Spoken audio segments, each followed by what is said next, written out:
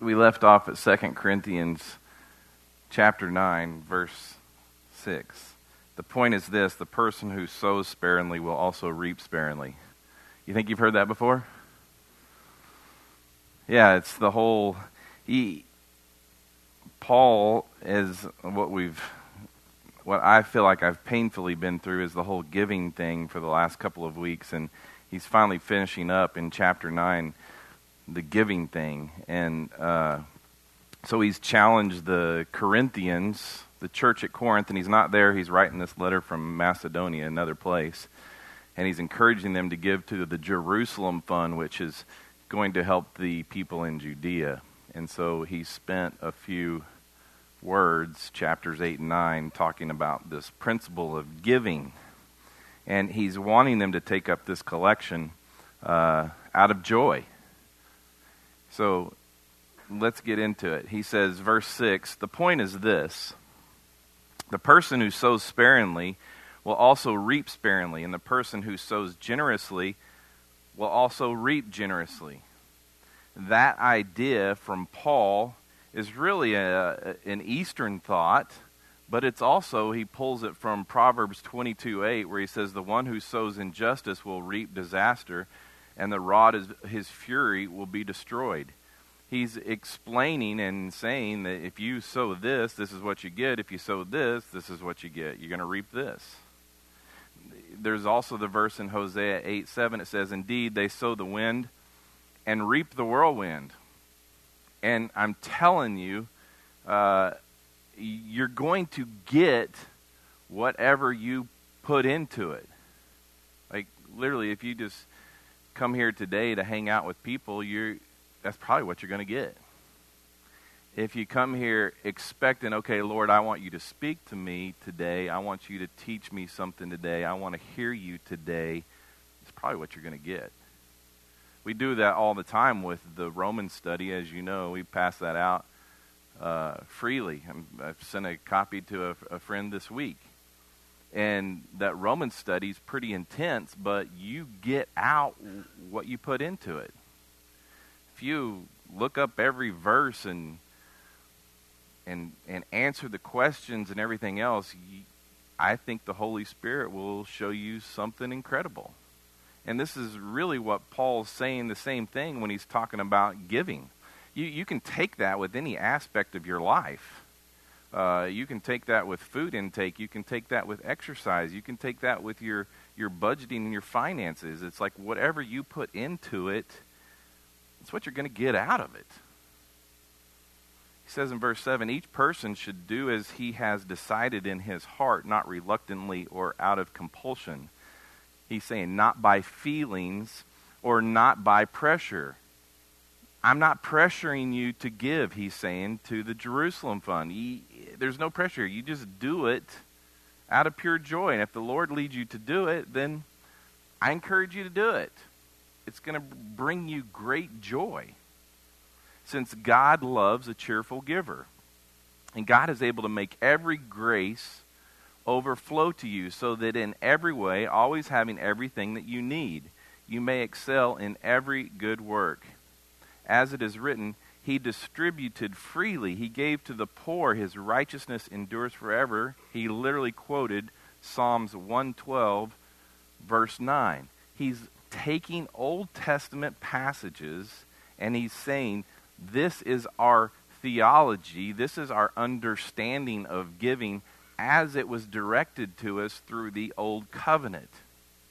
Now, in the Old Covenant, kind of came across as the law. This is what you do. You give 10%. But now that we are no longer, you and I and the church at Corinth are no longer under the law, it's a matter of there's this Spirit that lives inside of us that directs us. That Spirit will tell you to give.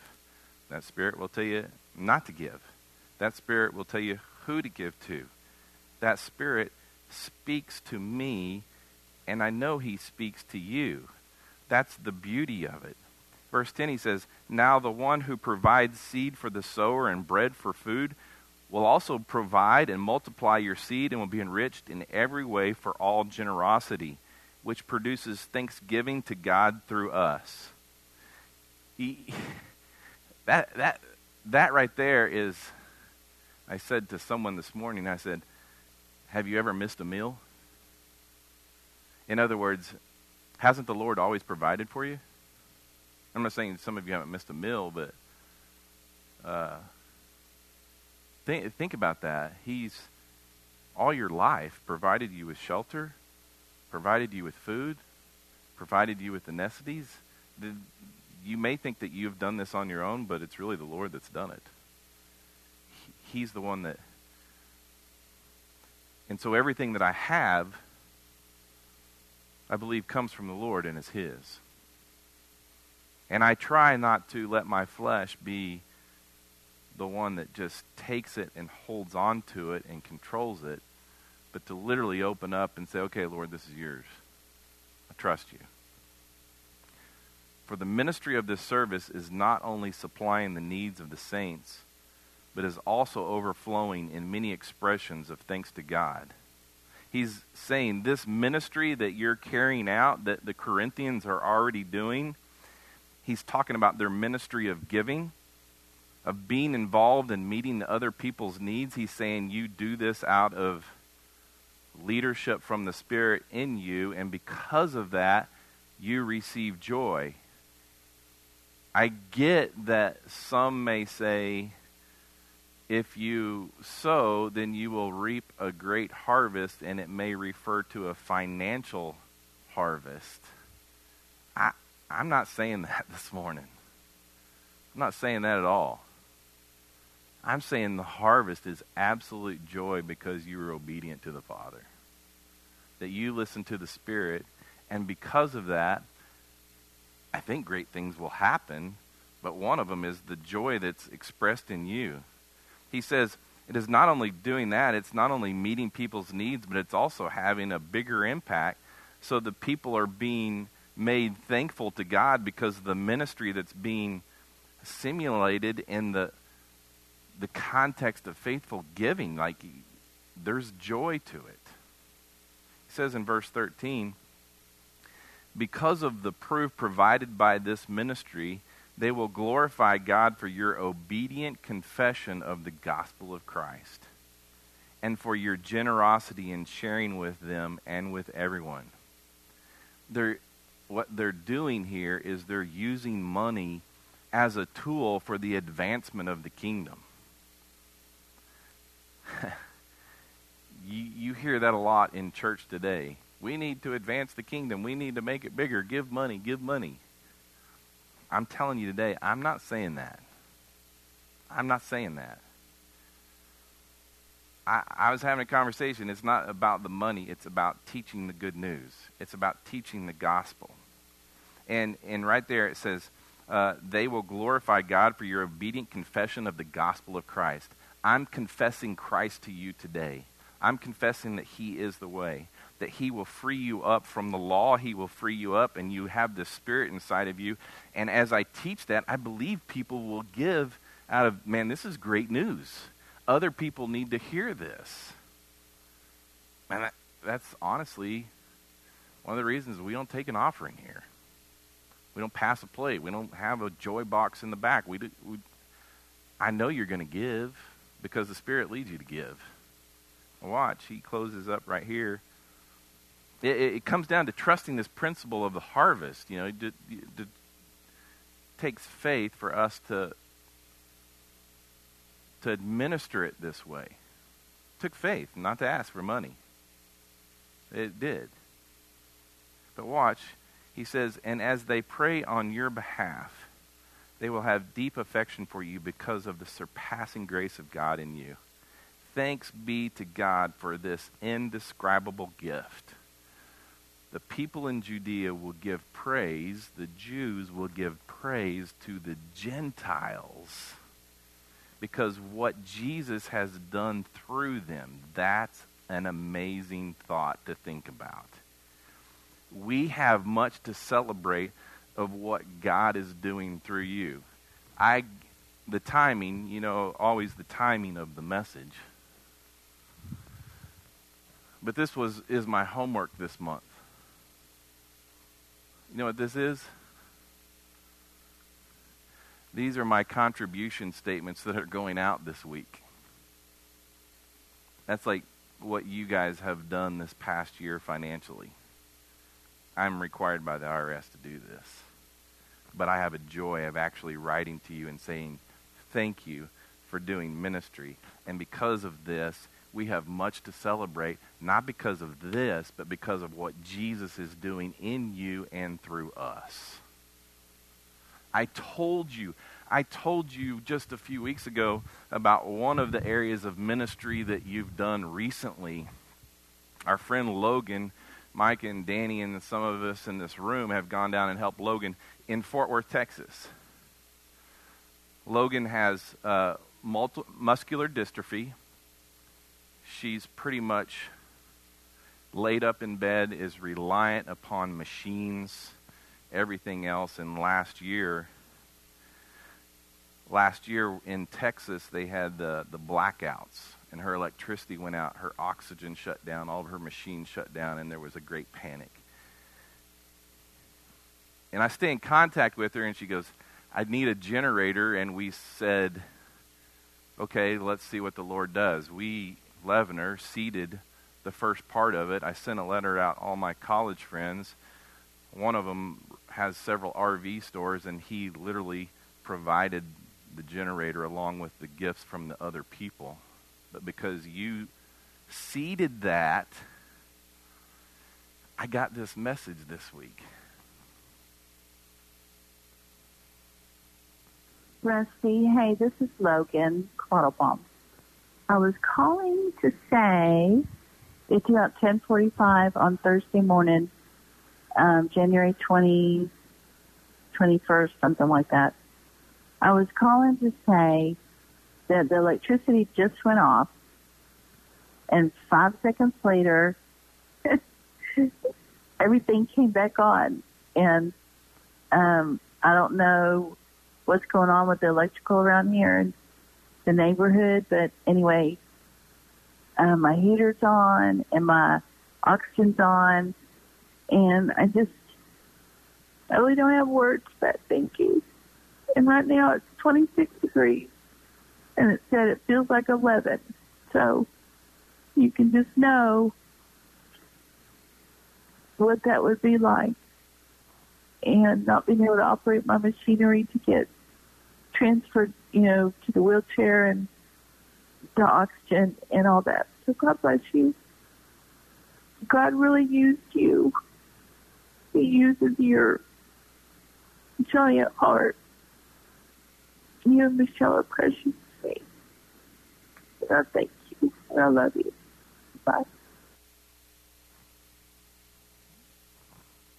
Michelle and I didn't do that. God did that through you. And I'm thankful. I know most of you don't know Logan here, some of you do. But that's what you do. That's just one small piece of what you do. I wish I could boast more about what you do, but there's some privacy. I called Logan that night, and I'm like, can I share that voicemail with my friends? She's like, absolutely. Thank them. Tell them I love them. So Paul's like, celebrate what the Lord is doing through you, the church at Corinth. He's doing the same thing in this small little bar. It's crazy. And then he just totally changes everything. We're finally done with the giving part. But now, these next 3 chapters, chapters 10 through 13, we hear a very different tone from Paul because he's confronting, he uses some sarcasm at places, but he's confronting the false teachers, which he's already done previously. We look at 2 Corinthians chapter 10, verse 1. He says, now I, Paul, myself, appeal to you by the meekness and gentleness of Christ. I always love this when people say this. I who am humble among you in person, but bold toward you when absent.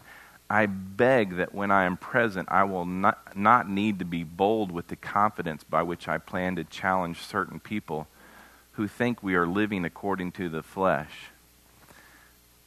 When Paul founded this church in Corinth, his whole purpose was to exalt Christ and not himself. Christians usually grow the way that they're born. If they are born in an atmosphere of dictatorial leadership, they grow up depending on man's wisdom and strength. But if they're born in an atmosphere of humility and love, they learn to depend upon the Lord. Paul wanted his converts to trust the Lord, not the servant. It wasn't about Paul. Paul spends a lot of time crediting his authority and his ministry and his authenticity of it all. He has to build that because he's literally in a battle with false teachers.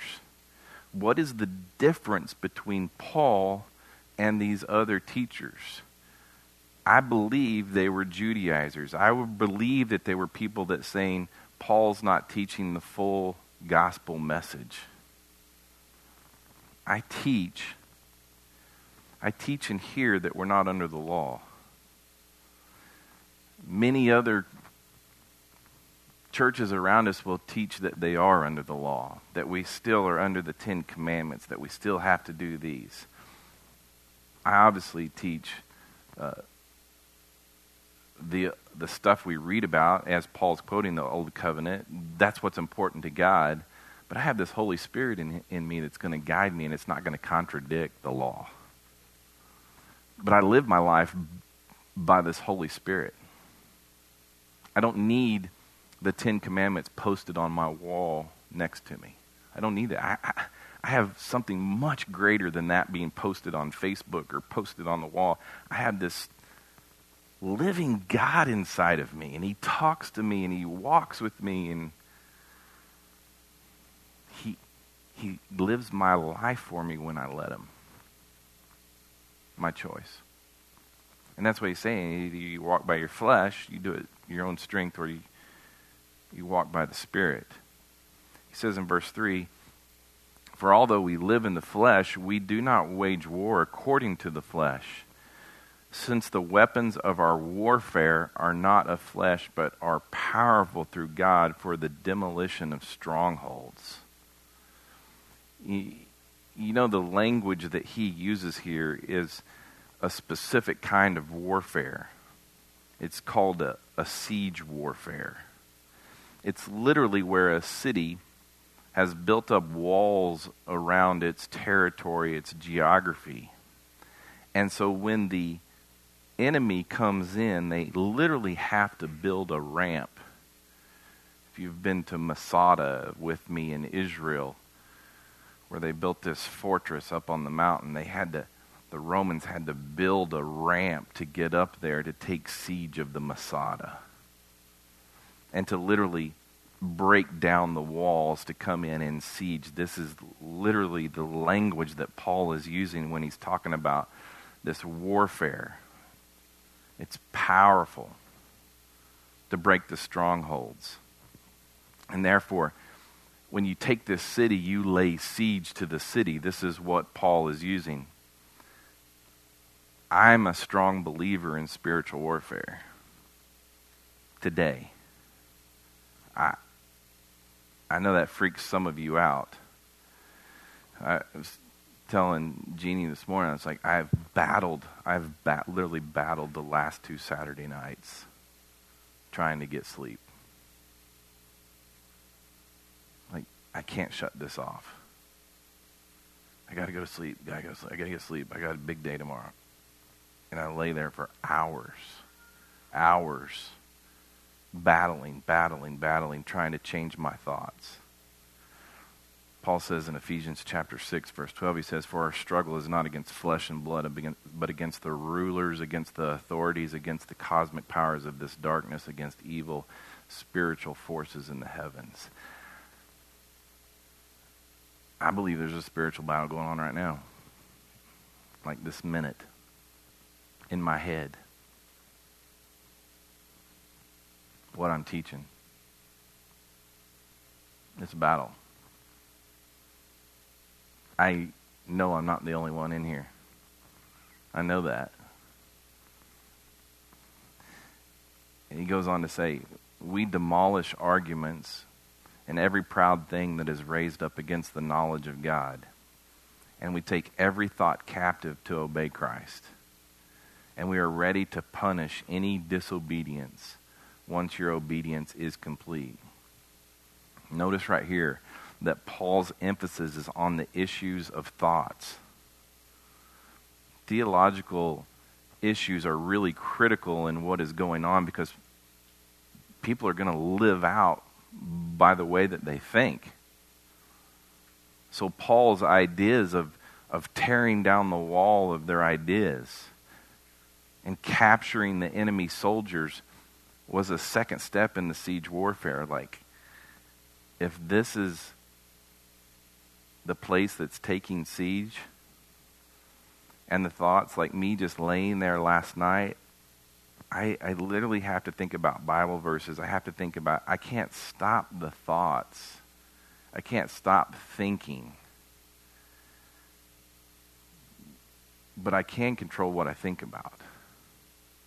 I can change that. And so I would start, thinking about the good things and thinking about my family, and then all of a sudden it would weed its way back into pressures and yada yada, and then I got to go back to my thoughts. The battle. This is literally what he's saying, is that you have to take every thought captive, and I could literally sit there and go, this is a lie, this is a lie, this is a lie, this is truth, this is truth. Well, how do I know what it's truth? Because I'm basing it upon this right here. I know this, this is truth. And not every thought that comes through my head is truth. And so this is what he's saying. I have to take every thought captive.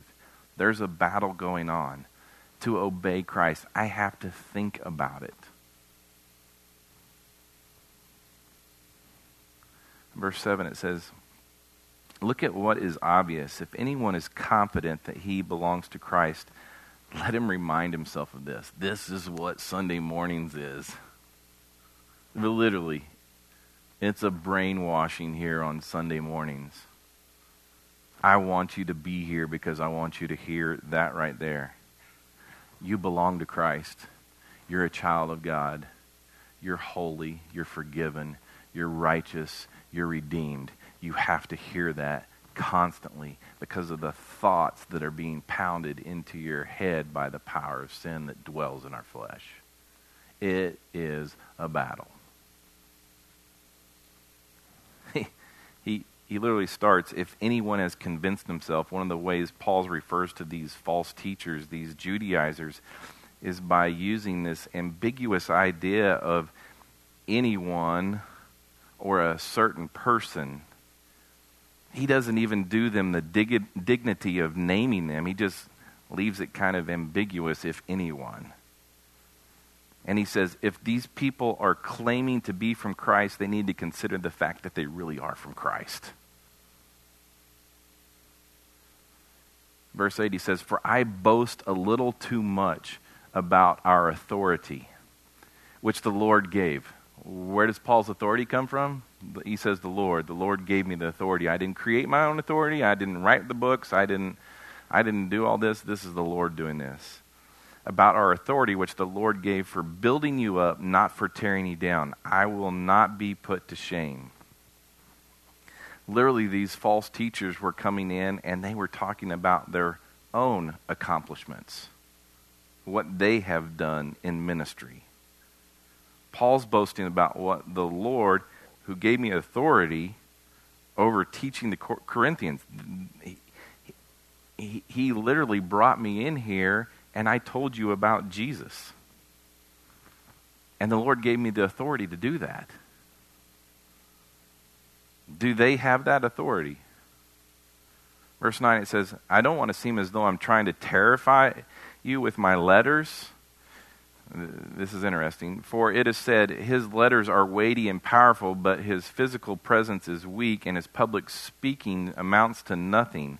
Let such a person consider this: what we are in our letters, when we are absent, we will also be in our actions when we are present. I've told you that story that Paul wrote this letter to the Corinthians, the letter that we do not have. And it was a very harsh, severe, he describes it as severe letter to them. And again, some people think it's about the dude that's sleeping with his mother-in-law, and I don't. I think it was about these false teachers. I think it was about the Judaizers, because he's literally talking about this letter right here. I know that was a harsh letter, and it was a severe letter. And you heard my passion. You heard my passion in the letter. And because you heard it and the Spirit spoke to you, you responded and repented. There was a change that came. There was power in the letter. Now, when Paul comes into town, he considers himself, and he says this often, I'm not an eloquent speaker. I'm not that great. I do better with the letters. The letters the Spirit uses, and this is in total contrast to the false teachers, because the false teachers were very educated. They were very slick. They were very smooth in their talk. The people loved listening to them. They were attractive. They knew how to make the message that they were giving very attractive. And the people were getting response through Paul's letters greater than they were through his speaking abilities. Public speakers, and so much of that kind of professional speakers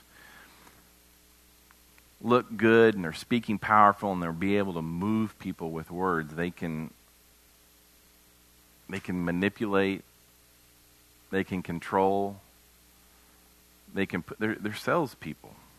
It's literally what he's saying. They can close the deal. But they're often criticized, and they have very little content. They can just really wow the crowd. But they don't have the biblical content. Paul's like saying, listen, we're giving you the truth. In chapter 13, he's going to point out that when he arrives in Corinth, the power of Christ is going to bring those people in line. We'll get there in a couple of weeks. But verse 12, it says this: for we don't dare classify or compare ourselves with some who commend themselves, but in measuring themselves by themselves and comparing themselves to themselves, they lack understanding. He used themselves quite a bit there. He says that they're overstepping ministry boundaries right there. They're getting into areas that they have not have been assigned by the Lord. The boasting that these opponents were doing involved them commending themselves. Like, if you have to get to the point where you're comparing yourself in what you do, in your theology, in other things with other people, he's literally saying that isn't right. The only thing that matters is that you're teaching the truth from the authority of God. The human standard, where we're tempted to kind of line ourselves up to the next somebody else and look how great I am by perhaps maybe even tearing them down, that happens all the time in our community. So you have the standards, they're very much on a human level, even in the church today. So what these false teachers is doing, are they're comparing themselves by others who are kind of in their own league, and Paul's saying that's not really a appropriate spiritual way to think about who's qualified for ministry. If you're qualifying yourself based upon what everybody else is doing, someone texted me yesterday morning and was questioning seminary, with the training place where you go and train pastors to do basically the same thing. And I literally graduated with people who had never even taught a Sunday school class. Like, they had never done ministry before. And that's a place where you get educated and you basically are learning from what everybody else is doing rather than listening to the Spirit and what the Spirit's leading you to do. There's another standard that needs to be in play, and that is what the Lord considers worthy of boasting about. Watch, verse 13, it says, "We, however, will not boast beyond measure, but according to the measure of the area of ministry that God has assigned us to, which reaches even to you. For we are not overextending ourselves as if we've not reached you, since we have come to you with the gospel of Christ. We're not boasting beyond measure about other people's labors. On the contrary, we have the hope that as our faith increases, our area of ministry will be greatly enlarged, so that we may preach the gospel to the regions beyond you without boasting about what has already been done in someone else's area of ministry. So let the one who boasts boast in the Lord. For it is not the one commending himself who is approved, but the one the Lord commends." We don't take an offering for a reason. Because I grew up where you take an offering so you can provide for the staff, where you can provide for the different ministries, children's ministries, youth ministries, and so forth. You did that, and it was part of the machine. But can you come here on a Sunday morning and you teach the Word? Just teach not 3 points and illustrations and a fancy message, but just teach the Word. And it be enough to sustain itself. Not only sustain itself, but to grow. That people actually get excited about the Word of God. That it's not about Rusty, it's not about Levner, it's not about these people, it's literally about Jesus Christ. If it comes down to me, you're in trouble. Trust me, I will fail you, I have failed you. It's not about me. It's about trusting Jesus as we sow the truth, we reap the harvest out of pure joy. Lord, I trust you with that message. For years now, you've proved yourself with that stack of papers, with the presence of these people, with your Spirit in this body. You've proved yourself over and over and over again. Let us believe. Let us trust. Let us walk. Let us enjoy. Let us do things out of obedience to you, just listening to you, just hearing you. And may we experience pure joy. Joy that comes from nothing else but you. Lord, I love you and I thank you. And I pray these things in Jesus' name. Amen.